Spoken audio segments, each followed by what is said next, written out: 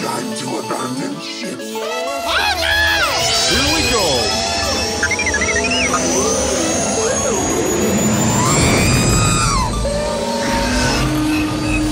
Can I persuade you to join us for a drink?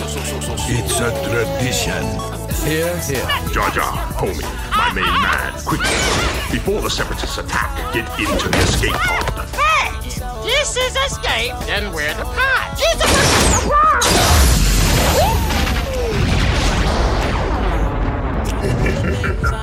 Welcome back to Star Wars Escape Pod. I'm your host, Josh, and we've got our What Happened episode for Kylo Ren, Ben Solo, the son of Han and Leia. And our What Happened series basically covers a character, focuses right in on that one character, and takes elements from every single canon appearance, beginning to end. So we start at the beginning, look at his origin, look at his background, see the transition of that character from Ben to Kylo, and onwards to the very end in every single comic book, video game, movie, TV show he's ever showed up in. So let's dive headfirst into Ben Solo.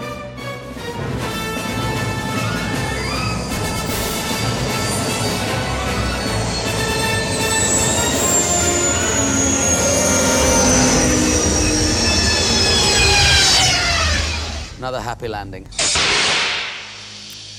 Welcome back to the show, Blake. Thank you. It's funny how basically what happens is Lego puts out a Halloween episode, and then we jump on board to do a what if episode or a what happened episode. Yeah, you're totally right. You know, it starts off with they put out a new Lego Star Wars movie, and they're pulling from a Kylo Ren comic book in some areas. So let's do coverage on that, and then that goes from that as a singular idea until like, hey, you know what? Let's just do a What Happened episode, cover absolutely everything. So doing the research for this was quite extensive. Took more than a few hours, and even though people like us, like we just know a lot about Star Wars and stuff because we're always like, we're just a little invested in it. That's all. Mm-hmm. But a character like this who's a little bit newer. It's still there's still new content that's come out that I haven't maybe digested yet properly enough that it's just on the top of my head. So when I was re-looking into this character again, there was a lot of moments where I was like, oh yeah, I've come across that before, but that actually makes a lot more sense now when I watch this movie or that movie or whatever. And one big thing to point out is within the last couple of weeks, a brand new book just came out called Secrets of the Sith, which is a counterpart to the book that came out last year called The Secrets of the Jedi, I think it was. And it's basically a journal, almost like an in-universe journal of the Sith Lords of the Star Wars films, and it's written from Palpatine's perspective. And so it really gives a lot of insight to like the actual plan that he had in episode 9, because it's so confuddled and like muddy as to like what was actually going on. Yeah, it was very confusing. Yeah, it didn't help that the movie was so rushed, like just boom, boom, boom, boom, boom, like every there's a lot of stuff. Oh yeah, like that could easily have been a 3-hour movie, and it still could have been longer, or a 2-part ending episode. Yeah, no, totally. So, like in today's age with 3-hour movies, I mean, sitting down to watch the Snyder Cut, the Justice League movie, which is a 4-hour movie, or That's Endgame. Crazy. Endgame is 3, Avatar Extended is 3. I mean, even if you watch Harry Potter 1 and 2, those are near 3 hours. The new James Bond movie was also closer to 3 hours, so I don't know why they didn't opt for a 3-hour Star Wars movie because they were marketing it as the last movie anyways, right? Like, why not go out with a bang, right? Well, People what I are already also paying don't for get the ticket. is why not just do what Lord of the Rings did and just release an extended version? Yeah, no, totally. Like you could always do that like later. I guess that's just not within the habits of Star Wars film releases, so maybe they just decided like, let's not do that, and they know how many people complain when Star Wars gets changed again. So, true. I guess they were like, let's just leave it at theatrical, but I don't really know why they didn't like the idea of an extra long movie, because it's within a director's preference to have their full length thing on screen, and it's always painful to cut stuff from your movie, right? But Well, you know what I think it is? This is, I noticed with a lot of J.J. Abrams movies and just a lot of modern movies in general, is I think what happens is they know the story in their head while they're editing it.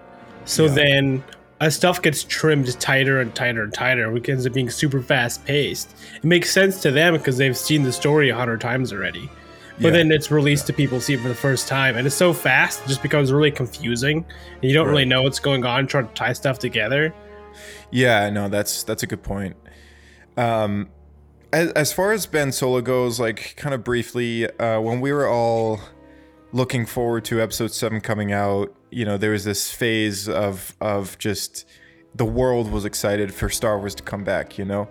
And now, of course, flash forward a couple of years, you know, there's, you know, we all kind of have our likes and dislikes about this or that. But like when you first saw the teaser trailer for episode 7, or what we know as The Force Awakens, the trailer, the title was revealed that day. I mean, I know my favorite shot in the movie was cut, but I mean, what did you think of this one? This was the first time we ever saw a crossguard saber. That's true.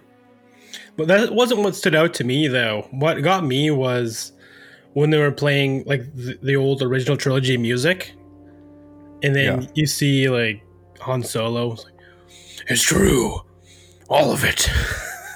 And like all like that part of it for me, like the music especially, I just played on repeat for, man, it felt like days at a time.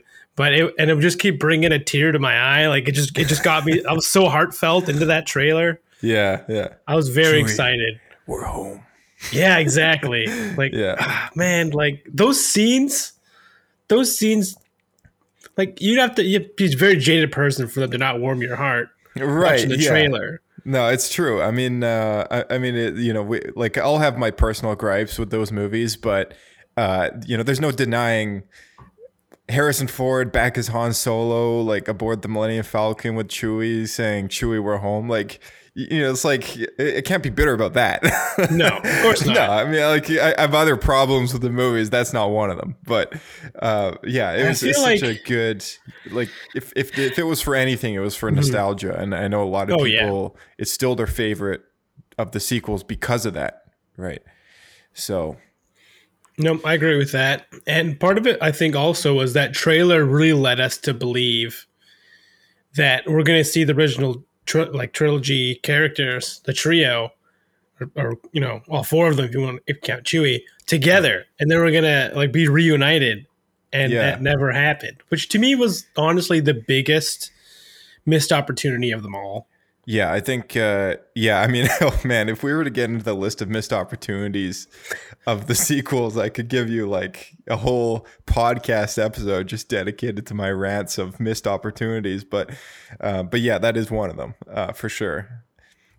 Some good that came out of these movies, though, was a bit more of a fascinating character.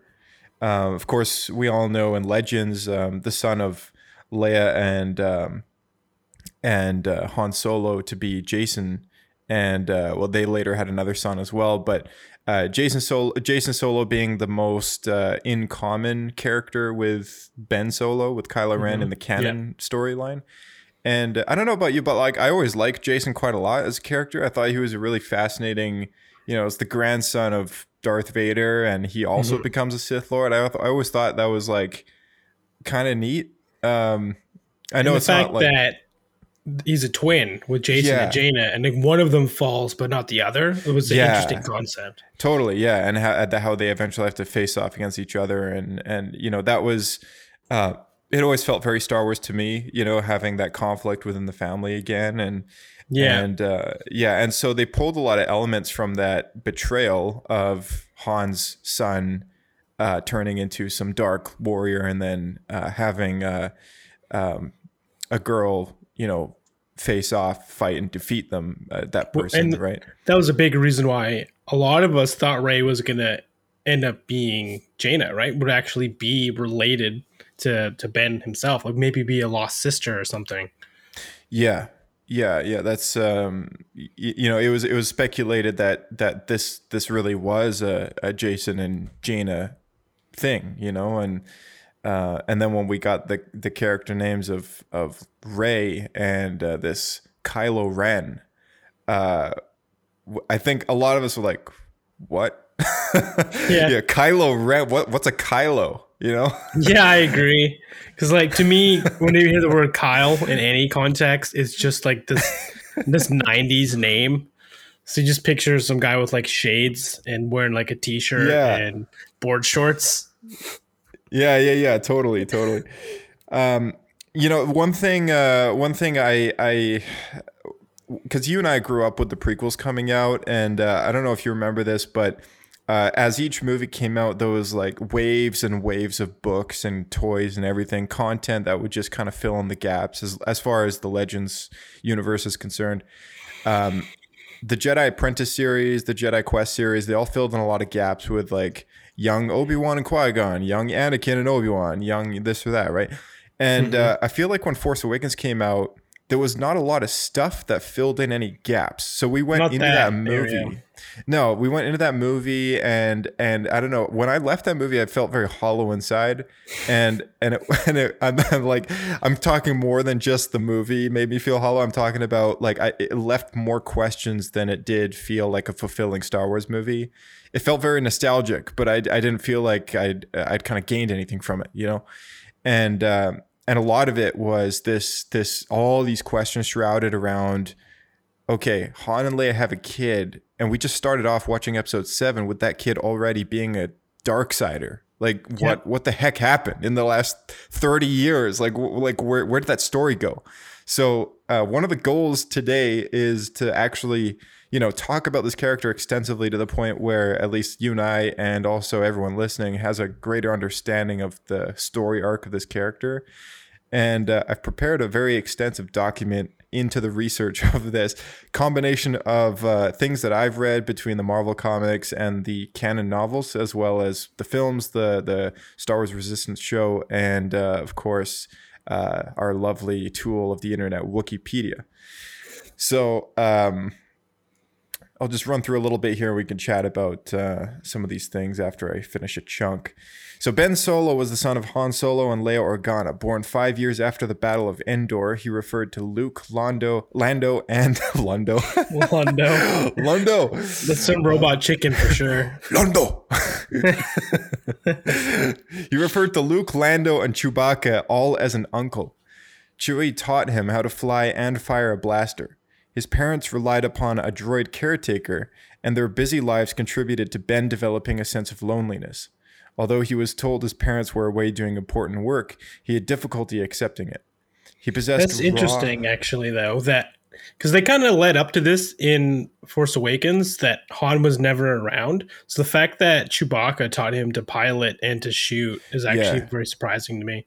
Yeah, definitely. I like the fact that he refers to Chewie and Lando as uncles as well. Not just Luke, but Chewie is his uncle, you know, and it makes that moment in episode 7 so much more emotional when he kills Han in front of Chewie, and Chewie takes a shot at him with his bowcaster, but he doesn't kill him. He doesn't kill him, and he could have fired it right through his face. I have no doubt in Chewie's marksmanship, but he didn't kill him. He just hit him in the side because that's his nephew. And you know, and Chewbacca is such a loving creature and stuff. So there's a connection between the two of them, of course. That's never gonna be. You know, it's such a torn moment that both of them don't know what to do. Like he really deep down doesn't want to and regrets actually killing his father at the moment that he does it. And then Chewbacca doesn't have any desire to kill his own nephew, right? And he can't believe what's going on. So that's a whole nother. It's a whole thing. And I was actually very. I'd never thought about it before that way, you know. So you know, no, it's a good point. Yeah, because they would have had a very close relationship like that. When you watch the movie, you almost get the impression that Chewbacca and Ben didn't really know each other. Mm-hmm. So that's interesting. Exactly. I also find it funny that your mind goes to there, and my mind goes to, he calls him Uncle Chewie? What kind of name is that? Hey, Uncle Chewie. Hey, Uncle Chewie. So he possessed raw strength in the Force. During the New Republic era, Solo was part of a new generation of Jedi apprentices trained by his uncle Luke Skywalker. Growing up, Solo was unaware of his Sith heritage as a grandson of Darth Vader. Only his parents and uncle, Jedi Master Luke Skywalker, knew the truth of Anakin Skywalker's past. Leia decided to delay telling Ben the truth about Anakin until he was older, when her brother could explain the Return of the Jedi and the story of Anakin's life. Ben, however, perceived that his family was keeping something from him. The doubts about his family were encouraged by voices that communicated with him telepathically throughout his younger life, one of which was Snoke. The voice used his insecurities and fears against him. This would terrify him, claiming that he could not survive without the voice because he was weak. It also provided warnings of danger and told him secrets to which he regarded as comfort and guidance. He did not tell anyone about the voice. In truth, Darth Sidious was the apex of the dark influence, invested in the powerful bloodline of his last apprentice. Sidious intended to convert Solo to the dark side as he did with Anakin. He therefore used Snoke as a proxy to hold sway over Ben and turn him against his family. That must have been over a long period of time. Because if It you was, hear voices in your head, and then you're like, I'm just going to trust this strange anonymous voice. Totally. And we're going to get into it in just a moment here, but the Rise of Kylo Ren comic does, throughout the whole miniseries, very quickly kind of introduce that to his life. You see these black text bubbles in each panel, and that's Snoke and slash Palpatine speaking to him through the Force, but he doesn't know who it is yet.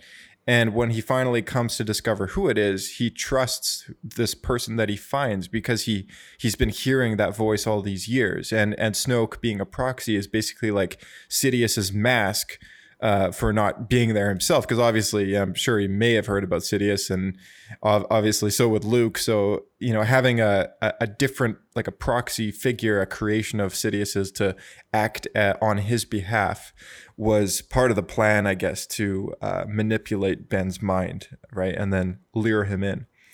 It's interesting that Palpatine had to go through that much effort of making this weird clone body, though, for that.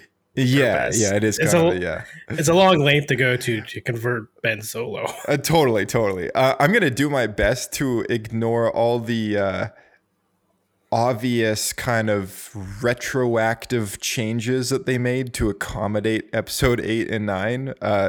They've done that through, like, episode 9 did a bunch of stuff to retroactively cure some of the plot holes that episode 8 set up that episode 9 didn't want to deal with.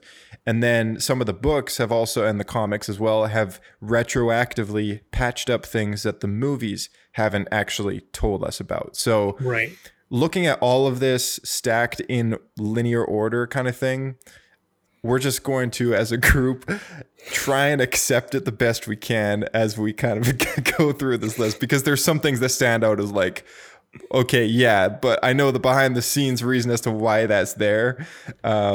There's a lot of stuff like that, just so you know, just a heads up. Yeah, I can kind of gather that by your cackling. Can't even say the sentence without like breaking up a bit. Yeah. So one of the things, so Snoke being a voice inside his head, that all that stuff that I was just talking about, in the trailer for Rise of Skywalker and in the movie, Sidious has a bit of a throwaway line that he gives that we don't really think too much of it, but it actually has a lot of significance when I read this part. And it's when he says, I have been every voice you have ever heard inside your head. And it like changes between Snoke and Vader and Sidious's voice, like as he says that line. It's one of the coolest effects audible wise that I've ever heard in all of the movies. Like, it was really awesome. And he was talking to Kylo when Sidious said this. Yeah, he's like in the clip, like Sidious says, I have been every voice, and then like Snoke comes up, you have ever heard, and then Vader like inside your head. You know, he like does it like that, right? When he's like going to Exegol and he sees it. Yeah. That was actually a really good impression, by the way. Props to me. Yeah. Because I forgot that in The Force Awakens, Kylo keeps turning to Vader's melted mask and saying, like, why won't you speak to me again? Yeah, he's basically, it looks like he's like praying to the helmet kind of thing, right? So when he does that, in episode 7, it's not perceived that way, but in the other movies, well, at least in episode 9 and now in the Rise of Kylo Ren comic book, they reveal that he's always heard this voice in his head, and he has a deeper connection to this voice when he has that helmet, because he feels a connection to it. And when he discovers the truth about his family, that holds significance for him as he communicates to the voice, right? So it makes a lot of sense because, you know, Sith relics are a thing in Star Wars and they connect one to the dark side a lot easier and all that stuff. You know, it's not that hard to buy. So the Emperor's, we're going to sidestep here, quick note on the side, but it does have a significance. The Emperor's son was a byproduct of this Sith Eternal cult's bioengineering experimentation with his genetic template on Exegol. However, the man who became Rey's father lacked any connection to the Force. He was deemed a failed experiment. Sidious rejected the Strandcast, considered useless and a source of much disappointment to Sidious. Nevertheless, it was permitted for his cloned son to live, and just long enough that he escaped from Exegol to pursue a life away from the dark side of the Force. After fleeing, the son had an intimate relationship with a woman of unknown background, and the two had a daughter, Rey, who was born 15 ABY. That's 15 years after the Battle of Yavin. That confirms that Rey and Ben Solo are 10 years apart in age. So Ben Solo was born exactly around the time that the Mandalorian show takes place, which is 5 years after Episode 6 / the Battle of Endor. And now we know that Rey is also 15 years after the Battle of Yavin. So that's about 10 years after The Mandalorian, all the live action shows that we've been watching. That's 10 years from now that she's born. Ben and Rey were counterparts as a dyad in the Force, a power of which was unseen for generations. So yeah, that's kind of like the big block of his youth and a little bit more backstory, fill him in a bit more. What do you think of all that?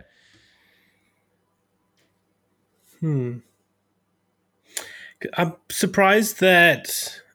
Well, I guess I'm curious where the Emperor's Son story came from. Was that in a book, or was that like a random side short story? Like, where did you source that? So as I mentioned, there was a book that came out, The Secrets of the Sith.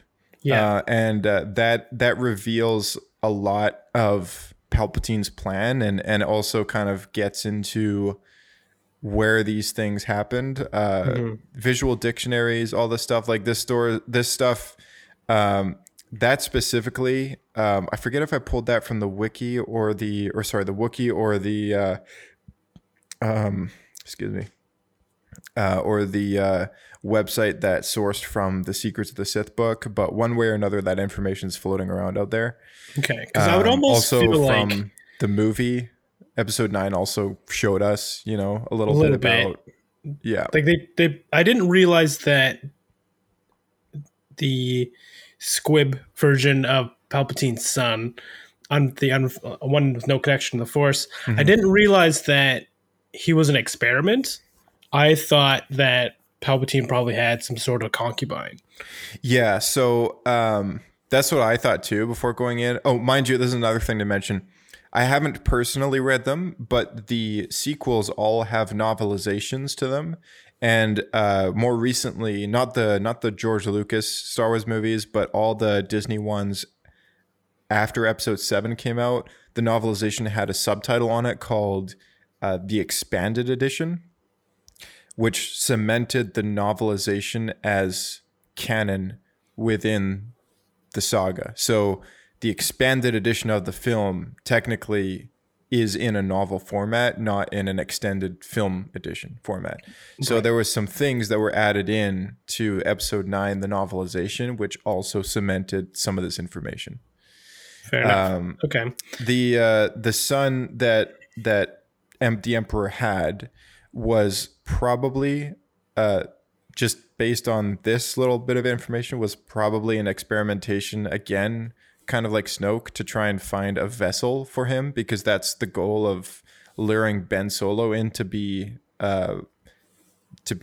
I guess not just his apprentice, but he wants Ben Solo as a vessel for his soul, like to take him over, you know. And that's also what he had planned for Rey at the end of Episode 9. He wants Rey to kill him so that he can possess her body and this and that, right? But yeah, I guess cloning, he's basically a Boba Fett. He's basically like a clone of Palpatine that didn't necessarily work out. Snoke, on the other hand, is a product of Luke Skywalker's severed hand Snoke is a product of Luke's genetics combined with Sith alchemy and probably some genetics Grogu. of Palpatine. Yeah, maybe Grogu, who knows, right? Like that story hasn't fully been fleshed out yet, but we do know from the Marvel comic Darth Vader series that Luke's severed hand had been captured by the Empire, I guess, and stored on Exegol in a tank that was being used in the same room that all the Snokes were being made in. So we do know that Luke's hand has something to do with Snoke. As far as Palpatine's son, that was probably just a product of direct cloning. And when they realized direct cloning didn't necessarily mean that they would inherit midichlorians or the Force affinity, I guess they gave up on that experimentation. I realized, let's just let nature take its course and see if that son has a child of their own, which then will naturally possess affinity to the Force. Which that does up being Rey. explain why they let him live, because that was my question as well, was knowing Palpatine, if it didn't work, he's more likely to just tie off loose ends, you know? Yeah, exactly. And in the movie, though, where Ben Solo describes that Palpatine had his son killed and stuff, he doesn't really get into the whole lot of detail about it. He just says that Palpatine was out to kill her parents kind of thing, and he used Achi, that Sith assassin, to do it. But, you know, of course, it's, again, Episode 9 is a very rushed movie, so they didn't necessarily have time to flesh all this out. Yeah. All right, so let's get into the Rise of Kylo Ren comic book. This is a comic book that you can find it in trade paperback format. Issues number 1 through 4 came out between December 18th, 2019 and March 11th, 2020. It's written by Charles Soule and has great artwork, and it literally fills in a lot of what anyone needs to know about how Ben Solo turns into Kylo Ren. Now, you didn't read this for the longest time, and I kept on encouraging you to read it. And, you know, with us doing this episode, you finally got around to it. What did you think of this comic book? Did you like it, or was it kind of like weird at times? First comment, because this is what stood out to me the most. Snoke looks so goofy in this comic. Yeah. He's either got a wig or he's got like an old man's golfing hat. It's an old man's golfing hat. It's like a little like shell hat kind of thing. Yeah, it's kind of. Why does he have that on? I don't know, man. It's a little odd. But mind you, I could ask the same question about him in The Last Jedi. I would be like, Rian Johnson, why is he wearing a bathrobe? Well, you know, at least there he's just trying to be comfortable. This is just. It's like he was nervous that Ben was coming over and he didn't want him to know that he was bald, so he just like grabbed this like an old man, just like grabbed his hat. A hat. It's like. Oh, where's my toupee? Oh, I can't find it. No, I'll just put this on. Yeah, that's kind of the vibe I got. And I thought that Ben was maybe a little too trusting of like Snoke. I know they had to rush it because that was kind of like the story. They didn't want to spend too much time building that up. And they pointed out, as you said, that he's been hearing this voice for a long time. But I didn't realize that was the first time he met Snoke in person. I thought they had met in person before that. Yeah, this comic book, I believe, is the first time, maybe the second time that they've met. Because in the Force Awakens novelization, or maybe it's the Last Jedi novelization, it's revealed that Snoke has come across paths with Luke Skywalker before. Now, I forget if that's from Luke's perspective or if that's from Snoke's perspective. But if it's from Snoke's perspective, obviously we can kind of assume that maybe that's just Palpatine saying that he had confronted Luke Skywalker before. Because later on, I'm going to talk about a comic book in which Snoke actually tells Ben that he admires Luke Skywalker. So there's a little bit of confusion there still as to the first time that Ben and Snoke meet. But then again, if the first time really is in this comic book, the way that it happens and plays out, I wouldn't be surprised if that is the first time. And it's just so natural because that voice in his head, who's been Snoke this whole time, it's been in his head since he was like a young child, right? So he's known Snoke in his head for over 10 years at this point. Still, when he meets Snoke, if it is the first time, you hear this voice in your head for years, and you meet him as like this oblong, deformed creature with a golfing hat. Like, I don't know. I probably wouldn't trust that. Yeah, it's a little weird. I mean, like, I'm gonna be honest. Like, that's another one of those things where it's like, do we buy it? Maybe not. And but then he's at the same talking time, about how like you can't destroy the dark side and like you need to embrace it. It's like, yeah, meeting this guy is kind of like a little sketch. meeting it's like meeting some, like you're a 10-year-old and you meet some like creepy adult in the woods at night. Like that's kind of what it's like to me. Yeah, a little bit. I think that's kind of what it's supposed to resemble, though, in a way, in a really twisted way, because, like, let's not forget, like, I mean, like, before the events of him going to meet Snoke, there's a few things that happened, but obviously, this is a guy who, I started off by saying, like, grew up as a lonely child, so he seeks comfort in the voice in his head, and as deformed as Snoke really is, perhaps he hears the voice that he's always heard, and he just takes comfort in it, right? I mean, like, we all might have like our own kind of relative that makes us feel a little like uncomfortable, like physically to be around or whatever, like or I don't know, like maybe they're just a little intimidating or whatever, right, to other people, but to us it's like, oh, that's so and so to me as part of my family, so I don't really think twice about it, right? So maybe creepy it's Uncle like Snoke. that. So you're saying. Yeah. Creepy Uncle Snoke kind of thing. He just feels like family to Ben at this point in his life. So, Ben, it starts off with Ben, Luke, and Lor San Tekka journeying to an old Jedi temple outpost, which is where they find a group of pirates and Darksiders, the Knights of Ren. I'm going to mention this real quick. The temple that they go to is actually the temple that we're reading about with the temple outpost that we're reading about in Light of the Jedi. That's it's the cool. exact same place. Yeah. Mm-hmm. Who follows? So the Knights of Ren follow the Ren, which is what they refer to as the red lightsaber that the leader carries. He also has a helmet with some distinguished red lettering and markings on the front faceplate. Luke fights them off, but allows them to live. And the leader invites Ben to their ways as he senses the great shadow in Ben before he leaves. So the leader of the Knights of Ren at this time, as Ben is still a Jedi apprentice and all that stuff, the current leader of the Knights of Ren wields a lightsaber, also has an affinity for the Force, and can detect the dark side inside Ben Solo, which is likely the natural pull to the dark side because of his heritage, which is Anakin Skywalker, right? Years pass and the events of The Last Jedi flashback take place, and there's a little quote from Luke Skywalker about Ben Solo when he's talking to Rey about it. He said, What happened? I went to confront him. I saw darkness. I'd sensed it building in him. I'd seen it in moments during his training. But then I looked inside, and it was beyond what I ever imagined.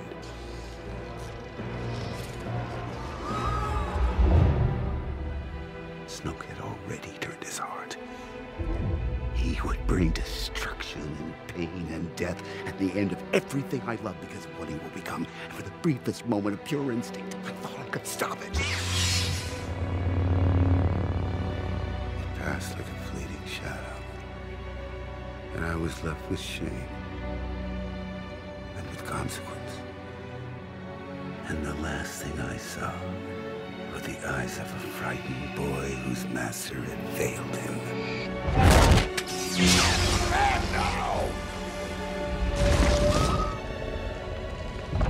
When I came to, the temple was burning. He had vanished with a handful of my students and slaughtered the rest. They had blamed Snoke, but it was me. I failed. Because I was Luke Skywalker, Jedi Master.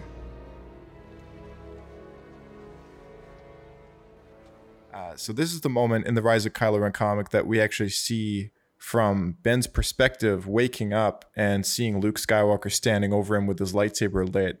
And the way it depicts this moment in the comic book is Luke does like clash lightsabers with Ben, and Ben pulls the hut down on them both, but he gets out, and we just assume that Luke has been buried unconscious under the pile of wreckage. And it doesn't explain it well, but the fire was actually started by Ben. This is kind of what I gathered. Yes, yeah. So I wrote that down right here as well. Ben feels betrayed by his family, and his anger summons a lightning fury in a storm that sets the temple aflame. An explosion occurs, like from within the temple, from the incident, and Ben feels ashamed. That's what causes all the big explosion, the fire, and everything like that. Here's a side note that I had thought was kind of neat, because the lightning bolt seemed kind of odd, but it made me wonder, because we know that Palpatine has this great, like crazy Force storm power now, so maybe that was him. Maybe, yeah. That we see that Yoda does the same thing, so it's possible that this was Palpatine. Yeah, that's true. It's never really made clear in the way that these events are depicted in the comic book. So, it definitely could be. It is one of the few times, though, that we do see Ben Solo like with very faint. I don't know if it's like there's like a red in his eye, and I don't know if it's the glistening of the red shadow clouds in the sky for the storm, or if it's like maybe Sith eyes that he just never really gets again. But actually he gets it one other time, I think, very briefly when he bleeds his kyber crystal, but that's pretty much it. So it's a very strong moment of him of emotion.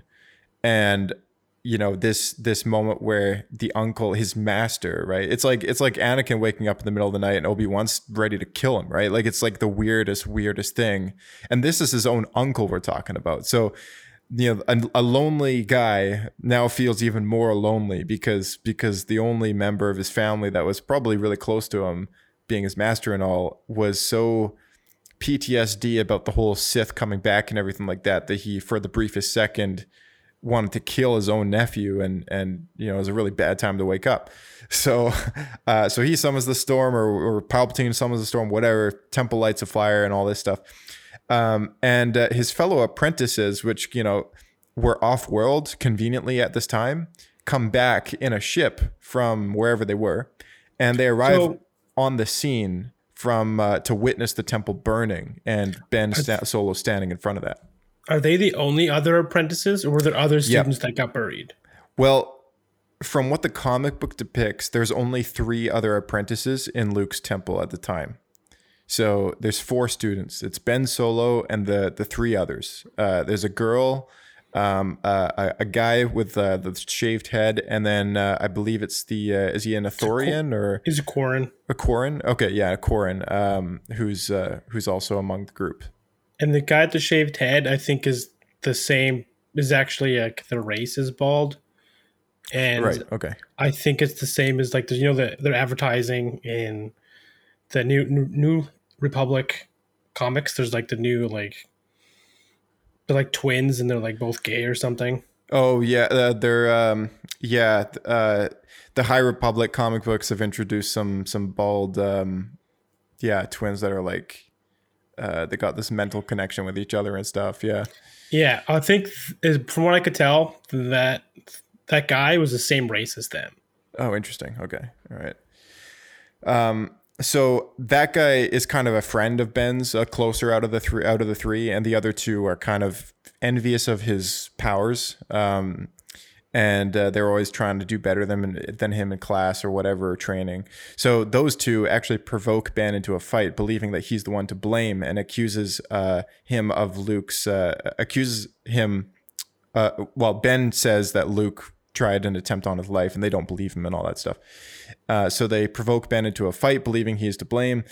He injures one of the Jedi before leaving, and they pursue him to the place where Ben first met the Knights of Ren in the old Jedi Temple outpost off-world. They again provoke him there into a fight, and one of the Jedi dies of his own blade when Ben's defensive maneuvers. It was the Corrin, I think. He throws his lightsaber, Ben blocks it, and it flings back at him and slices him in half, kind of thing. Yeah. So Ben, what happens was they were accusing Ben of being a murderer and killing Master Luke, and the woman she attacks him, and Ben force pushes her off the cliff.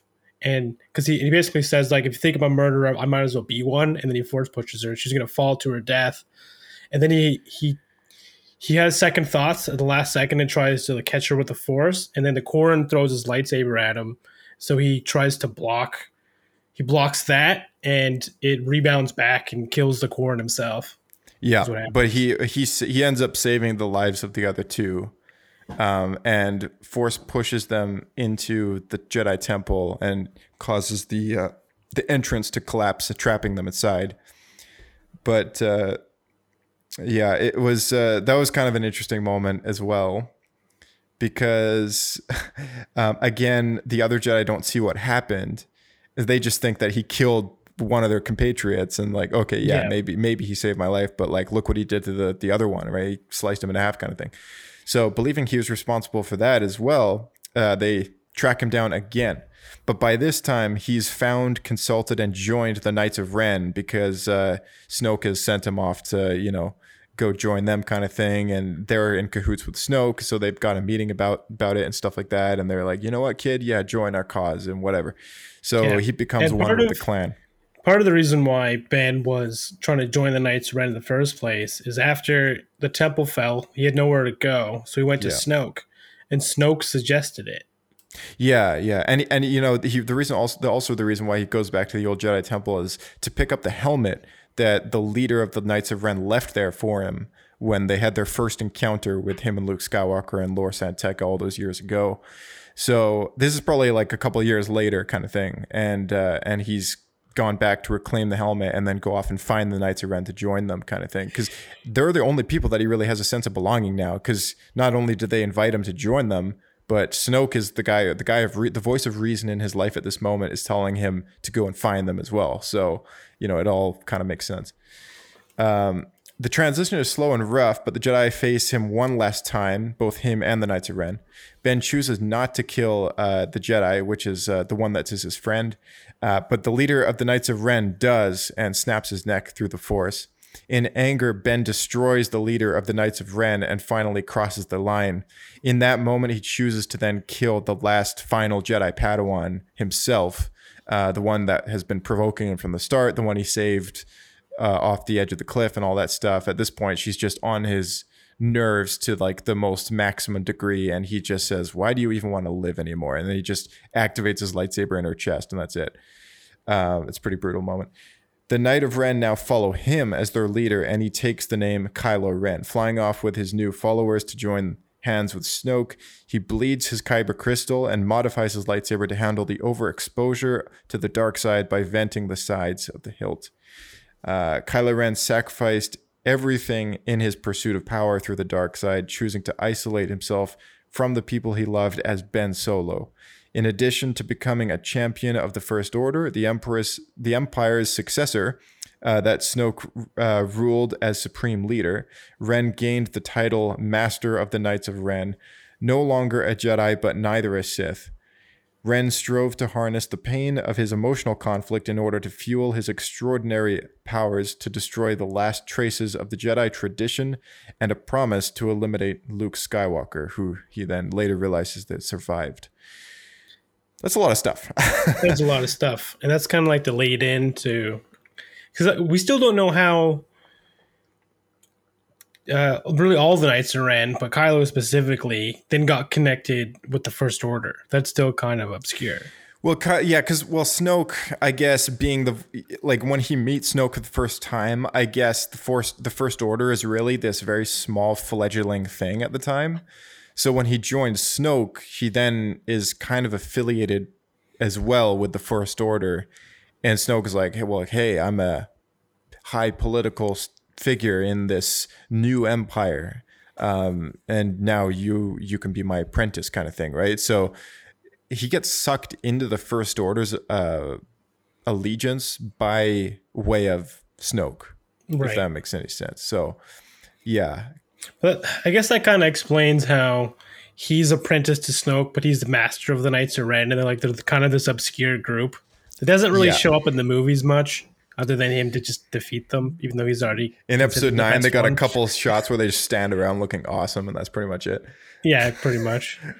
One thing that I wasn't expecting is the original leader of the Knights of Ren. His name was Ren, and then the rest of them were his knights. Yeah, that's right. Yeah, he called himself Ren. So I guess Ben Solo, I don't know where Kylo comes from, but I guess he was like, you know what? I'm Kylo Ren. So Well, it depends which story you want to believe, because in the comics, Snoke is talking to him near the beginning before he looks for the Knights of Ren. Yeah. And Snoke says, you need to create a new persona because you hate who you are being a Right. Solo. And Yeah. so he tells him, like, there must be a name that you've considered. And then Ben says, well, there's one that I had, like, I came up with when I was a child, but it's stupid. And then then Snoke's like, you must embrace it. Children are like they're raw and what they say is untainted. So they never reveal that it's Kylo, but it's really obvious that they're talking about the name Kylo. yeah. Oh, okay. Yeah, right. I totally forgot to mention that. Yeah, that's a good one to bring up. Whereas in the Lego version, if we want to talk about that briefly, because Yeah, they kind of yeah. recreated that entire story, but they cut out the Jedi Temple, and the Knights of Ren are just on the same planet that Luke's Jedi Temple's at, where his academy. Yeah, they kind of shortened the story. And just for context, if anyone watched Star Wars or the Lego Star Wars Terrifying Tales, that's the Halloween Lego special that we're now kind of talking about. They took elements of the Rise of Kylo Ren comic and used it in this kids Lego Star Wars movie, but they changed some things obviously to kind of speed up the story and the transition. But yeah, so yeah, carry on. Yeah, so they changed the planet, and the other thing they changed is Snoke really has nothing to do with it in that version. Right. But how he comes up with the name Kylo is the Knights of Ren use the name Kylo as an insult to say you're a coward. Yeah. So they challenge Ben to a duel or whatever. Ben doesn't want to do it, so they all start calling him Kylo. Like, Kylo, Kylo, Kylo. Yeah. And so story happens, and then he ends up dueling Ren. And after he defeats him, he assumes the persona Kylo Ren to kind of like own it. Right. Yeah. What did you? I mean, like Lego humor is Lego humor. Obviously, it's not Star Wars canon or anything like that. But I mean, did you like this Lego special or just? I did. It got the points across of like Ben was really, really good at the Force. Same with Anakin. Everyone was jealous of him, and then he ran into the Knights of Ren, and in this one he gets a voice like a nightmare dream to go meet them outside the school, and then he does, and they offer to like go out and like party essentially. So they go on like a party binge, and Ren basically tells him that they live by their own rules and do what they want. And then Kylo decides to, or Ben Solo decides he wants to join them because he's tired of all Luke's rules. And I think it's a point where Ren then is going to like kill an innocent, and then Ben fights him, beats him, and but then decides to join them instead. I don't know, something goes like. And they cut out the whole scene where like Luke, I think, shows up and it tries to attack him in his sleep. That doesn't happen. Right. Yeah, they kept it very kid friendly. So yeah, if anyone's like, you love Star Wars and you don't want necessarily to show your kids the films or read the comics yet, this is a good way to kind of get the message across in a very G audience style. So let's keep going here. Snoke begins training Kylo Ren in the ways of the dark side.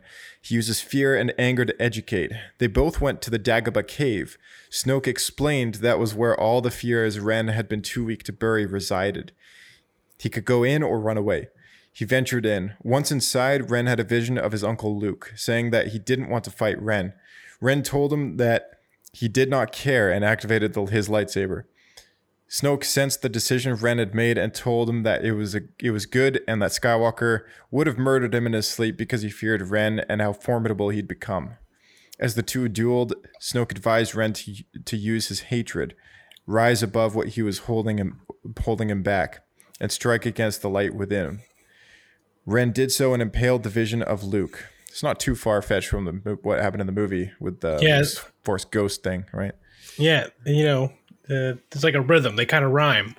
Yeah, they do kind of rhyme. There's a bit of a parallel there, especially the way that even with him, Luke saying he didn't want to fight Ren, but Kylo Ren says like that he doesn't care. It's almost like kind of what he says in the movie too, just a little bit along those lines. So it was kind of neat, I guess, to see that. Thinking he was finished, Ren told Snoke that he was done, but Snoke told him that the vision had just started. Despite his anger and rage, Ben Solo could not bring himself to strike down the apparitions of his parents, Han Solo and Leia Organa. Ren then caught sight of his parents, begging him to quit his actions. He tried to kill the light within him by saying that Ben wasn't his name, but Leia insisted that it was, and that he was loved. Outside the cave, Snoke could sense the conflict within Ren, but then he sensed Ren ignite his lightsaber. He told Ren to kill the connection and snuff it out. But in the cave, Ren hadn't killed his parents. Instead, he used his lightsaber to slice a tree. This action proved that though he hated his uncle, he loved his mother and father, and it foreshadowed what he would do to Snoke, who couldn't sense that he had not killed the vision of his parents. This is super important because this is the moment that Ben learns that Snoke, even though he can sense Ren's actions, he can't sense the details. So when he turns the lightsaber towards Snoke to kill his true enemy, that's all true, but his true enemy is actually Snoke. He doesn't realize that his true enemy is not Rey, right? And in this moment is the same thing. He realizes that, obviously Kylo Ren hates this cave. So when he says, strike down your parents, because I know they're there in front of you, he actually strikes down the tree that's causing all this to happen, all this vision stuff, right? And this is the same cave that Luke went into, by the way, with Yoda. Yeah, Dagobah. Yeah. So the whole thing goes kaboom and the cave is destroyed.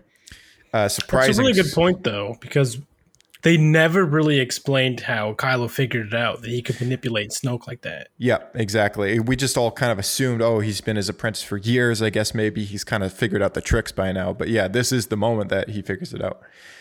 So Ren destroys the Cave of Evil, surprising Snoke, who told Ren that the cave had stood for thousands of years and that he planned to bring other apprentices there.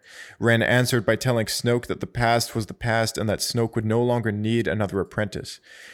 Ren is active in the military involvement of the First Order, conquering worlds in the unknown regions, which is where the First Order is operating, and trying to consume himself further into the dark side of the Force.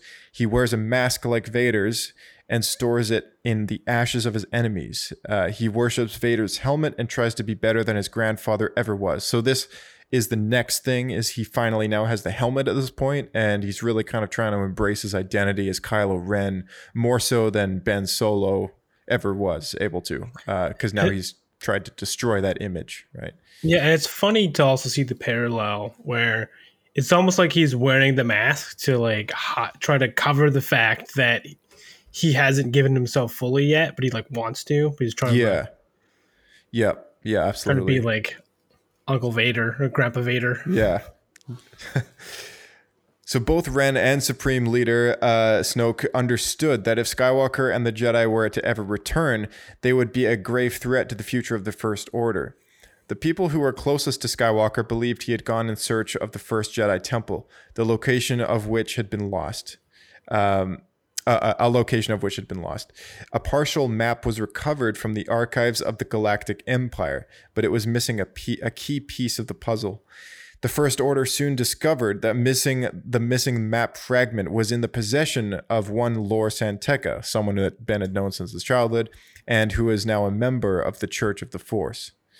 That leads us directly into his appearance in the Battlefront 2 campaign, which took place in the second half of the campaign, Resurrection, if anyone has played that campaign. The hunt for Skywalker caused Ren to undertake a journey to the planet Pilio. Although San Tekka was not found on this world, the First Order allies captured and detained Del Meeko, veteran of Galactic Civil War, who served the Empire and then the New Republic, in turn as a member of Inferno Squad.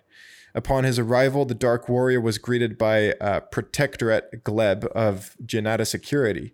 Dismissing formalities, he instructed the Aqualish officer to lead him to Miko. He found the former soldier wounded and alone on the bridge of a Raider 2 class corvette named the Corvus, which was the ship from the game. I played it, but it was a long time ago. One thing I want to ask, is this the same Miko from Star Wars Resistance? No. Del Miko is the character in one of the members of Inferno Squad in Battlefront 2. He's a human male, yeah. Okay, similar names. Kind of funny if there's a bit of crossover. It was like the goofy slapstick character. No, not the same guy. Okay. It's like they go search out and they find Jar Jar Binks is the one. Oh, yeah, sorry. Yeah, sorry. Miko with an M, not Nico with an N. Oh, okay. Yes, sorry. It sounds a little different over the mic, I guess. So Ren used the Force to probe through Miko's mind. Determined to learn where San Tekka took the map, Miko was unable to resist Ren's powers and revealed that San Tekka took the map to him to a planet called Bayora. It's unclear as to whether or not he was lying or not, because there's a missing section of our story where Lor San Tekka is actually not on Bayora because the next thing that we read is that he's on Jakku. So there's a story that is either yet to be told there, where maybe Kylo Ren goes to Bayora and doesn't find him again and hunts him down to Jakku. That story has not taken place yet. At some point, Kylo Ren is put to the test against old enemies of Vader and the Empire. He bests their champion, a Zillo Beast, which is something that showed up in the Clone Wars. It was the Godzilla episodes, something of which Vader couldn't do. He proves to the First Order and those who held fear and respect to Vader that he should be feared the same. This is a super small point, but it also kind of a crucial thing, because it was one comic book, and I think it was in the Age of the Resistance. It was one of those character single shot comic books or whatever, and it pulled ties from one of the Darth Vader comic books from the Marvel run, and it was the same planet and race of people and everything, and they basically their thing that they have there is like they've got this Zillo Beast, which acts like their almost like their god, like they kind of worship it and stuff like that. And Kylo Ren kills it by diving down its mouth and killing it from the inside. Like Hercules. Yeah, exactly. And we know from the Clone Wars that they killed Zillo Beasts with the Dugs had invented a formula of a toxic gas, which was able to kill the Zillo Beast, and it was also based on the fuel that they sold to the Republic during the Clone Wars. So there was a whole Clone Wars arc about the Zillo Beasts, and if anyone's interested in that, you can watch it. That arc, though, that was with Mace Windu, so we never actually see Anakin or Darth Vader fight a Zillo Beast. Well, Anakin was in that arc, and he did take a swing or two at his lightsaber and realized that its blades were impenetrable. But yeah, he was in that arc, but no, we never saw him take one down. And then in the Darth Vader comic books, I have read this one as well, but it's been so long that I can't remember. I can't remember the details of what happened with Darth Vader, but the main thing about this particular Kylo Ren story is that he does something that Vader wasn't. He basically one-ups Darth Vader as far as what he was trying to do in that moment. And he proves to one of the first officers, the First Order officers, that who is actually a veteran who worked in the Empire as well. He proves to him that he is respectable as Vader once was, kind of thing. Now, to us as fans of Star Wars, that's never really going to be the case. But in the story, Kylo Ren to himself and to the stormtroopers, like hundreds of stormtroopers, not thousands, as well as this officer that's really cynical about him being a copycat Vader, finally realizes and recognizes the power that Kylo Ren has as the grandson of Darth Vader. So it was an important moment in the story for him. Kylo Ren finally catches up with San Tekka and executes him on Jakku. At this point now we've reached the story of The Force Awakens. Looking for the map to Skywalker. Ben struggles with the test Snoke has given him to kill Han Solo. He carries out the deed and it splits him to the bone. You don't need it. What do you think you'll see if I do? The face of my son.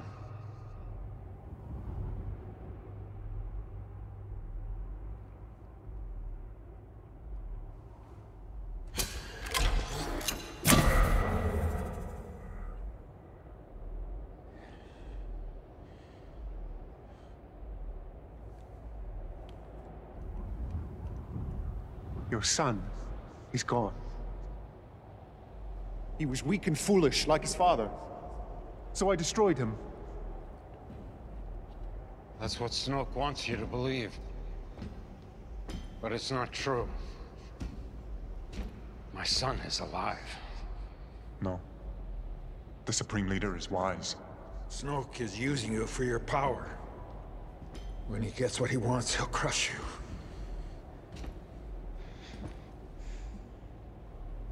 You know it's true.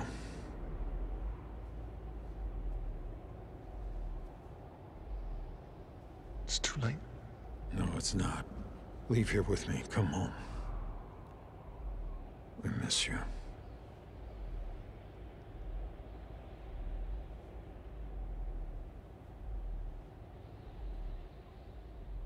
I'm being torn apart. I want to be free of this pain.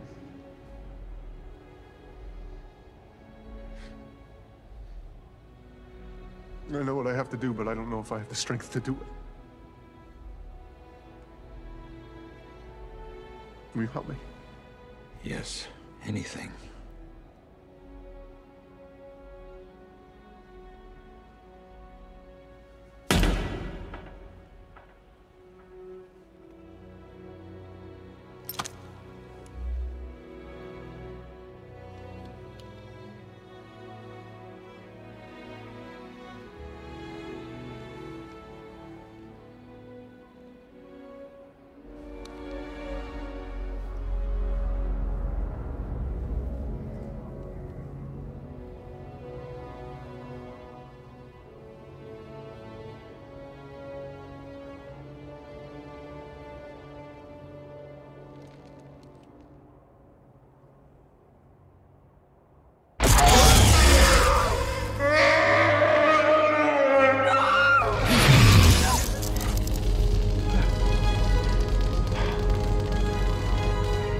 Thank you.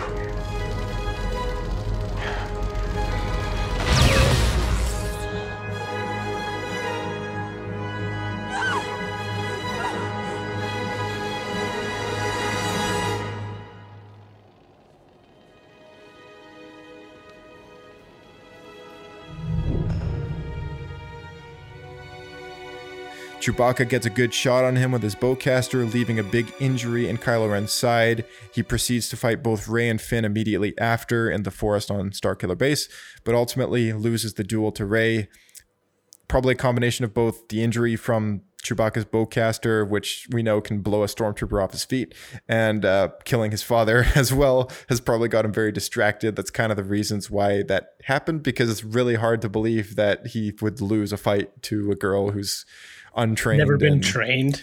Yeah. And Snoke actually says something about this in episode 8, which is something I really liked. Yeah, I really liked that about the script in that movie, because I was like, yes, finally, like some in-universe like recognition that this was weird. Yeah, you know, it's true. Like this girl has absolutely no training. She's never used a lightsaber before or even been in a duel. Yeah, exactly. She beats this guy who was trained by Luke and is a Sith apprentice for like 10 plus years. Yeah, and then Snoke says, "You are unbalanced," and he goes on a whole tangent rant about, you know, how he's just a boy in a mask and this and that, and basically just tries calling him out, and you know, also using fear and intimidation to kind of build him up in the dark side, right? So that's him doing that again.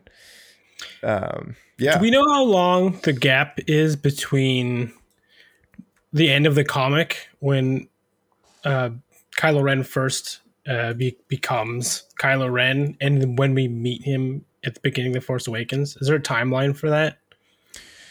No, not really. It doesn't give us an exact year as to you know, how far apart those events take place, but it can be assumed that maybe like 5 to 10 years, like something in there, ish. Okay. Because kind of what I thought was around 10 years, because he was kind of like a boy, 16 or something in the comics there. So On an attack against the Resistance, Kylo Ren doesn't kill his mother via his ship. This is in The Last Jedi now. There is still good in him. The Force begins to bind Rey and Kylo. Snoke claims ownership of this one point in the movie. However, that's a little questionable at this point with the events of The Rise of Skywalker. Rey begins to form a connection with Ben Solo and later joins Kylo Ren in a temporary alliance against Snoke's throne room after Ben kills Snoke. He proceeds to take over the First Order and tries to turn Rey, who gets away. Then the Skywalker saber is broken in the division between the two. He lies to Rey about her parents. We're still unsure about that because he says they sold you off for drinking money, which is kind of a throwaway line at this point. Ben sinks deeper into the dark side, proclaiming himself the supreme leader. When Rey doesn't join him, he proceeds to destroy the Resistance, and Luke Skywalker makes his final stand. We all know what that event was like. It was a pretty cool moment. Kylo Ren seeks out the Wayfinder device on Mustafar now in The Rise of Skywalker, journeys to Exegol where he learns the truth about Snoke and Palpatine, who's been the voice in his head since he was young. Palpatine's... Okay. So was it explained why at that point Palpatine didn't just go into Kylo's body? Well, he needs to strike Palpatine down in anger, right?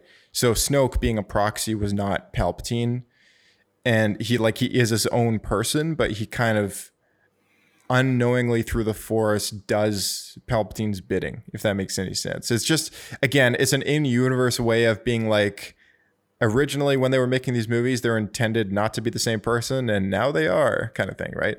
So it's also like that throwaway moment where Snoke says that he's been bridging Rey and Ben, like their minds. He's been bridging their minds through the Force. But really in episode 9, they give that a thing called a Force dyad, which I guess is just something that either naturally, I don't know, maybe it is created. I don't really know, but Palpatine is unaware of this connection that they have, right? It's very clear in the movie that he doesn't know that this is a thing until he realizes that it's a dyad and realizes he can restore his body through that power. But if Snoke is connected to Palpatine, it makes no sense for Palpatine to not know about the Force dyad if Snoke claims ownership over bridging their minds in the first place, right? So there's like a huge, massive gaping hole there in that plot, which is kind of why I mentioned it.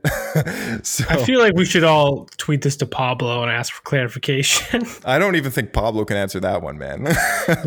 just skip it. Just skip that one.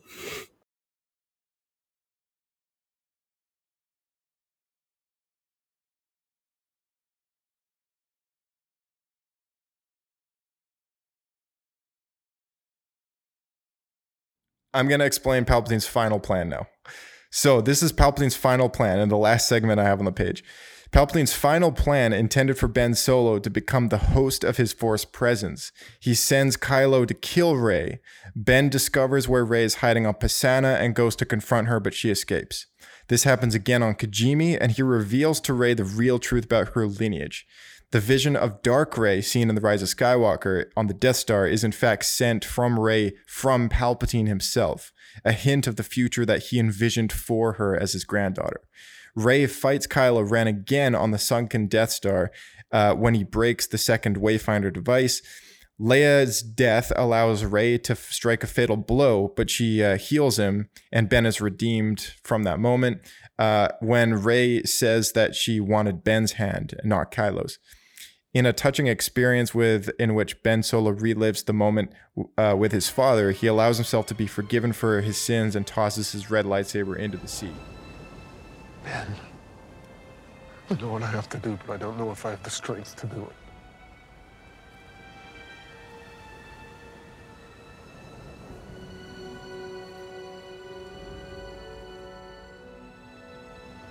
You do.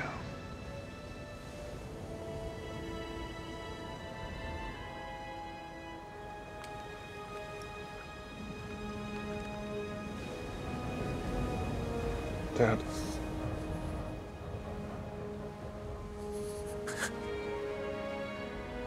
I know.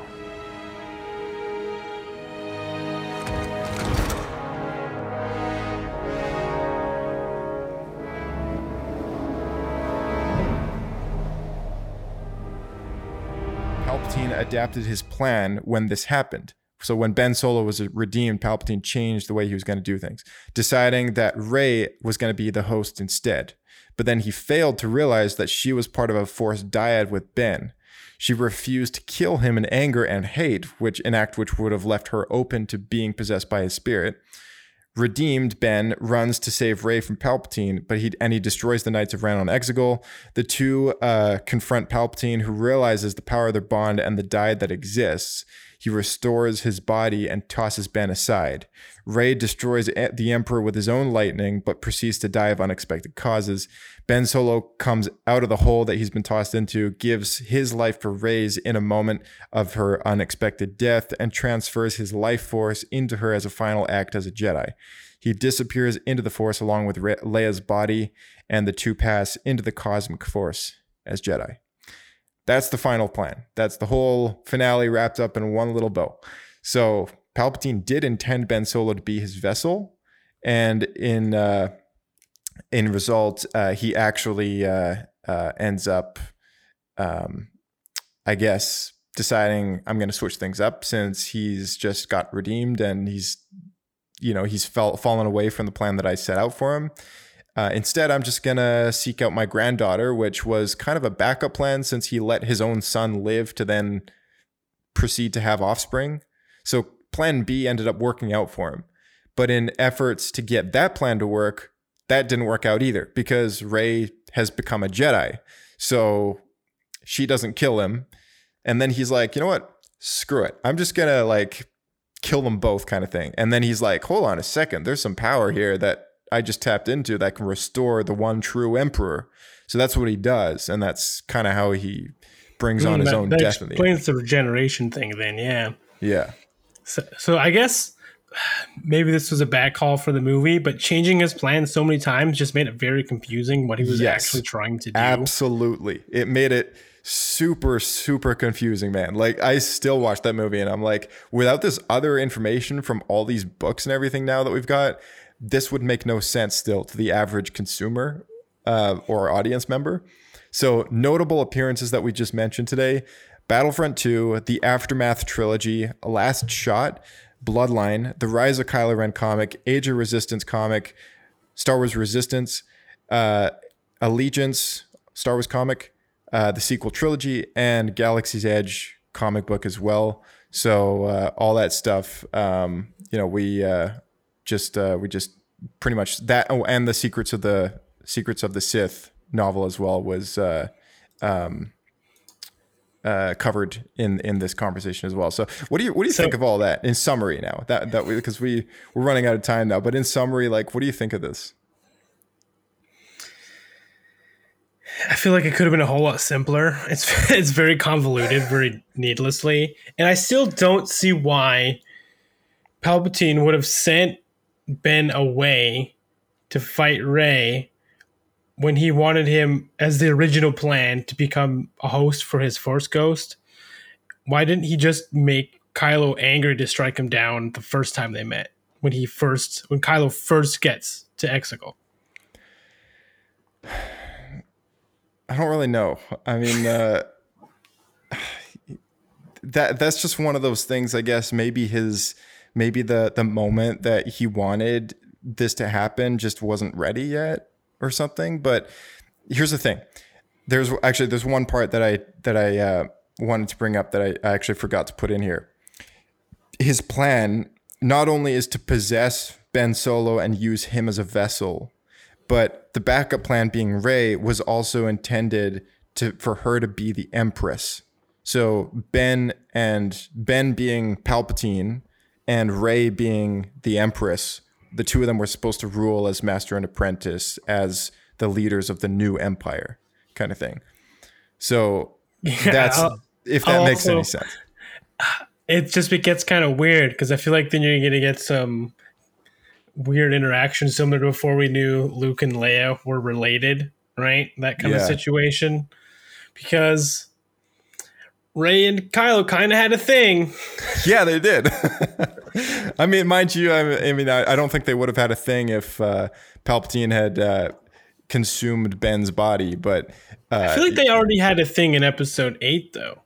Oh, Ben and Rey. Yeah, no, Ben and Rey have a thing. But I'm just saying, like, if Palpatine consumed Ben's body, it would no longer be Ben in there. It would be Palpatine. But so right? just think from like Rey's perspective. This guy that I had a crush on is now it's a little grandfather. Weird. Yeah, it's so strange. It's the weirdest thing ever. But it's, I mean, like, and knowing Palpatine, he's probably got some twisted, like, you know, secondary plot to have offspring with Rey or something like that. Like I don't know. Like the royals in medieval ages. Yeah, like using Ben's body to then have further offspring and have the dream Sith child of both Vader and Palpatine combined. You know, some weird thing like that. So, I mean, that's basically what Snoke is. He's an attempt at using Luke Skywalker's genetics and his own, right? So, I mean, like Ben Solo, though. Ben Solo is a character that it's a cool story, you know, like, and I mean, as much as I have my gripes with those movies and all the plot holes that they leave, he is probably the most interesting part of those 3 films. Agreed. Yeah, I definitely agree with that. He's the character that had the most depth to him, and I was most interested about learning because I wanted to know what happened to cause him to fall to this position and be so obsessed with his grandfather and everything. Like the lead up to his character is very interesting, and I wanted to know how we got there. Yep, totally. I think you know, as the years go by, I think maybe we'll have some more stories that come out and flesh these characters out even more. And, you know, in time, I think it'll just sink in a little better as well. But, you know, some of it feels a little rocky still. And, you know, obviously with Story Group and everyone, you know, like this stuff is still coming out and the sequels are still pretty fresh. I mean, I'm still seeing episode 9, like has just been winning awards recently still for, I guess, delayed award ceremony. So it's still a really recent movie. And, you know, as much as it's probably at the bottom of my list of Star Wars movies that, you know, if I were to rank them all kind of thing, but it's still, it is what it is. It's episode 9. It's forever going to be episode 9 and there's nothing I can do about it. So, I mean, for just taking it what it is and just kind of accepting it as the last movie, I hope that there's more content that comes out that kind of smooths some of these things over. Like you said, I mean, you know, and there's also a bunch of plot holes, obviously, that kind of still need to be worked out. And, you know, well, I'm sure we'll get more Rey stuff at some point. Yeah. And I'm sure we'll get a little more Rey stuff. I would like to know a little bit more about her mother.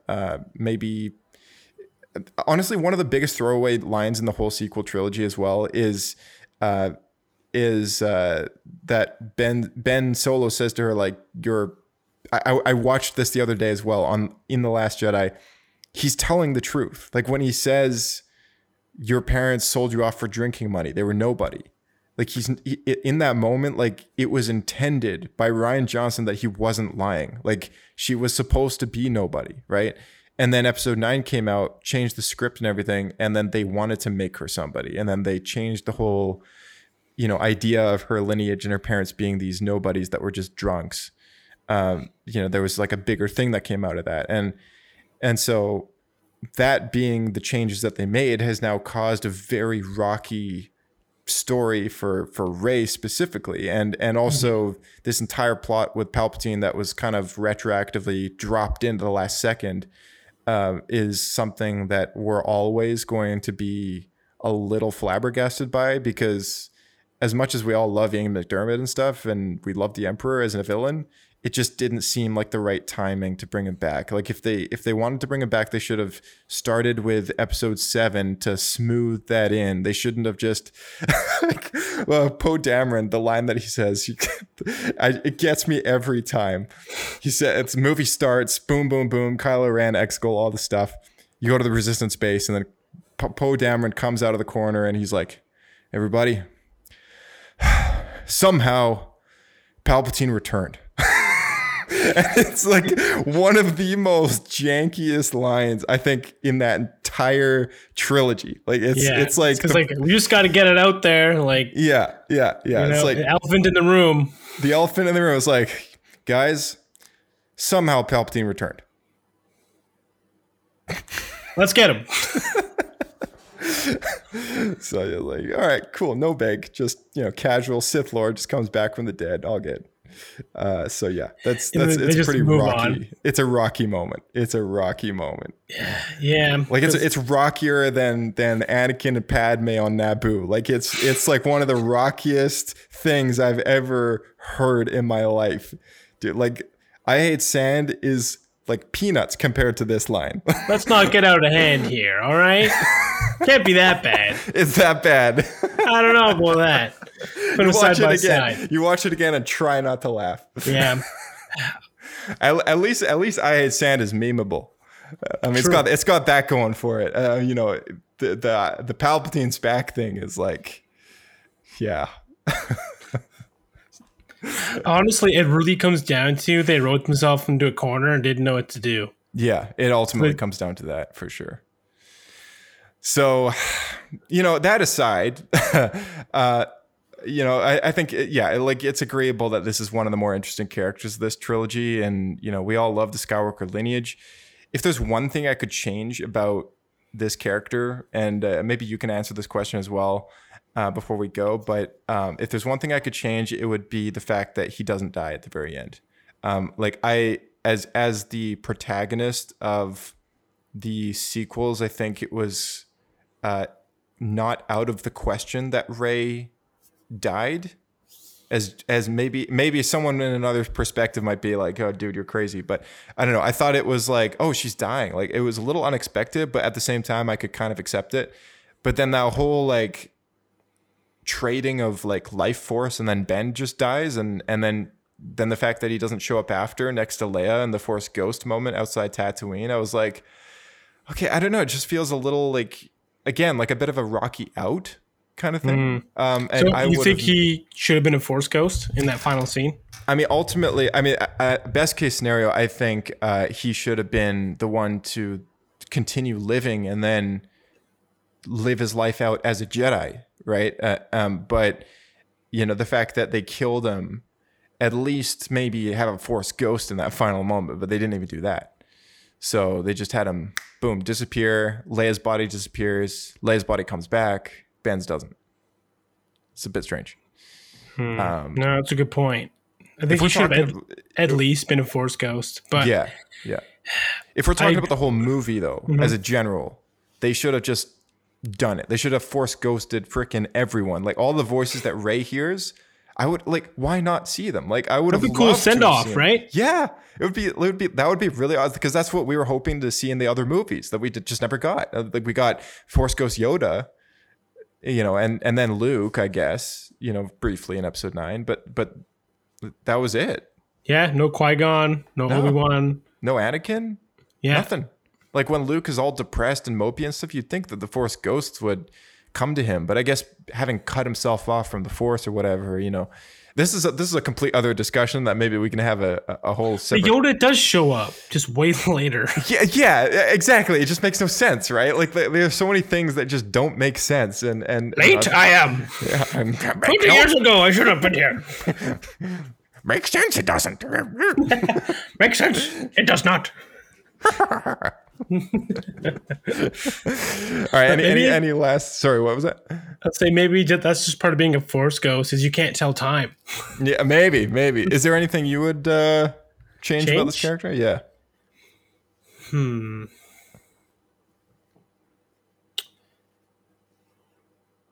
guess I like him overall, like especially comparing him to the other characters. Yeah. As far as Kylo himself, I'd probably change his name because I still hate the name Kylo. That's a great point, actually. To me, it just doesn't seem like a good villain name. No, yeah.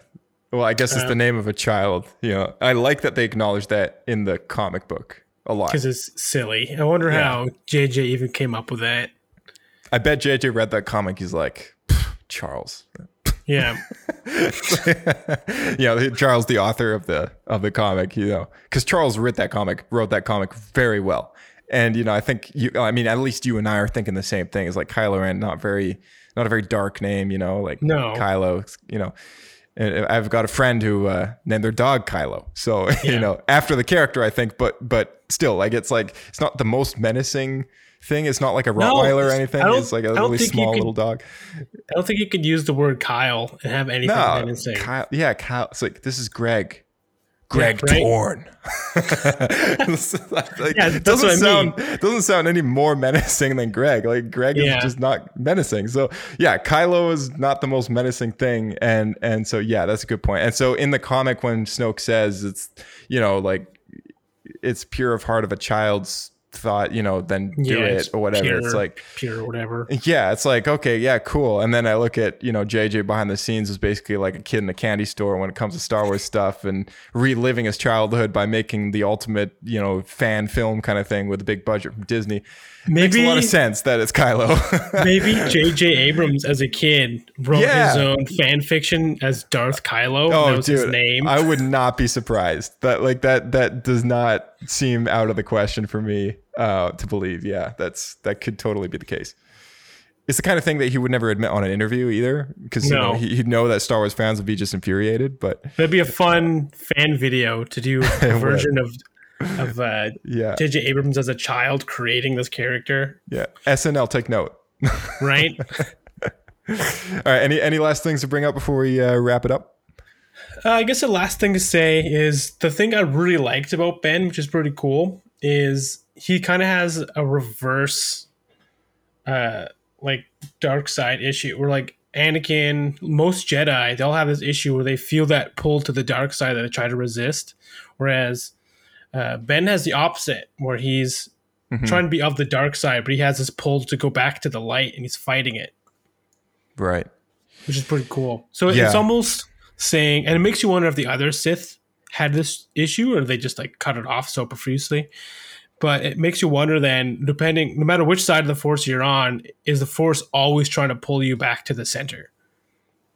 Yeah, and the center being like, I guess Balance. the ability, balance and the ability to make the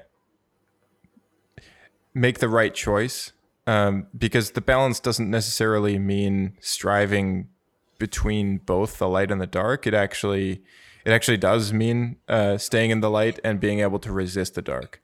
And so that's something that I think I brought up on other podcast episodes as well. And I did one all about the Force, and I think it was just me on that one. I just talked endlessly about all the different sides of the Force, and I think that came up at one point. But that was touched upon by Qui-Gon in a book called Master and Apprentice, and it was really an interesting moment because Obi-Wan asks his master, like, why do you, like, why Jedi, like why do you strive to stay in the light, you know?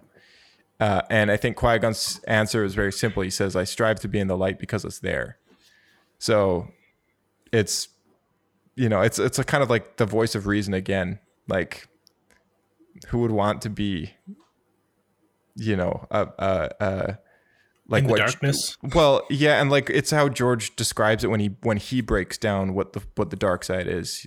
It's selfish and painful and greedy, and it's all the things that we don't want to be, right? So the balance really is being able to deter that stuff, which constantly has an effect every day on each and every one of us to pull us towards that, right?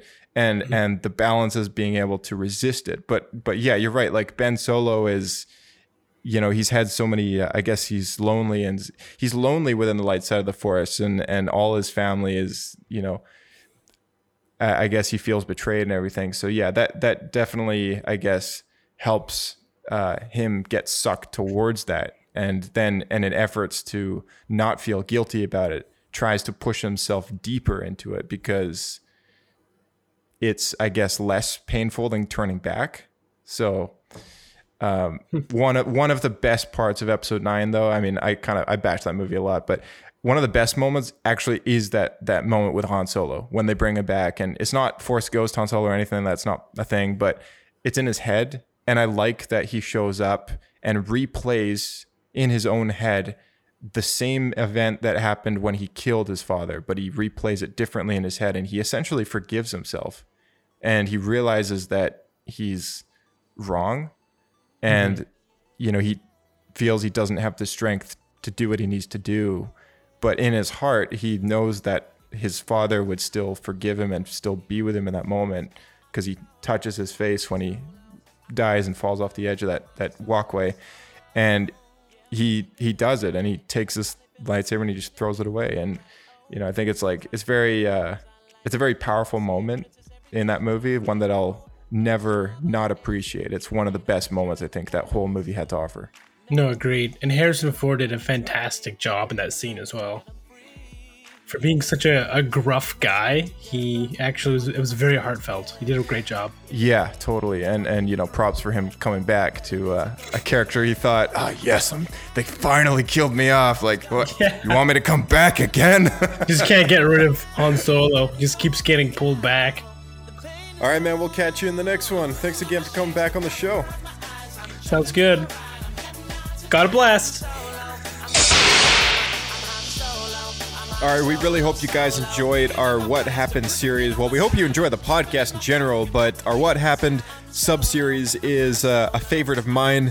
Diving into these characters and really taking a closer look at their story arcs is really, really cool. It's almost like a book study, but just looking at everything. All the books, all the comics, all the movies, everything. It's really exciting. And especially for a character that you might not have read or consumed or anything, a lot of the content that must be missing from his life. So hopefully we were able to fill in the picture just a little bit better for you guys. And I really hope you enjoy listening as much as I love talking about this stuff. So if you are able to help us out in any way whatsoever, it would be a 5-star rating on the Apple iTunes / Apple Podcast app if you have an iPhone. Otherwise, any solid rating, whatever podcast platform you're using, that would be great. And if there's no rating system, sharing the show with a friend is absolutely a huge help to us, because it brings in new audience, fresh ears, and just spreads the word about the show. It's a lot of word of mouth. We're ad free and everything, so you know that's pretty much the only way that it ever gets done. And if you want to take a look in the description below, you can find all the ways to get in touch with us here at Star Wars Escape Pod. Feel free to drop a voicemail. Let us know your thoughts on Kylo Ren, your thoughts on maybe this episode even, and maybe some names you want to show up later in our What Happened sub-series. So, until next time, of course, we'll see you back right here on Star Wars Escape Pod. May the Force be with you.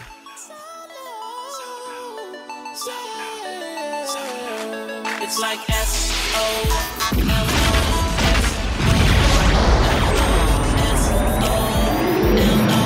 Living my life, I got stress no more. All we've done, all this time,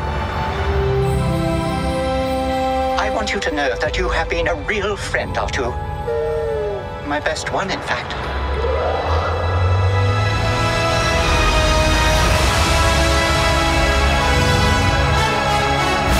The Force brought us together.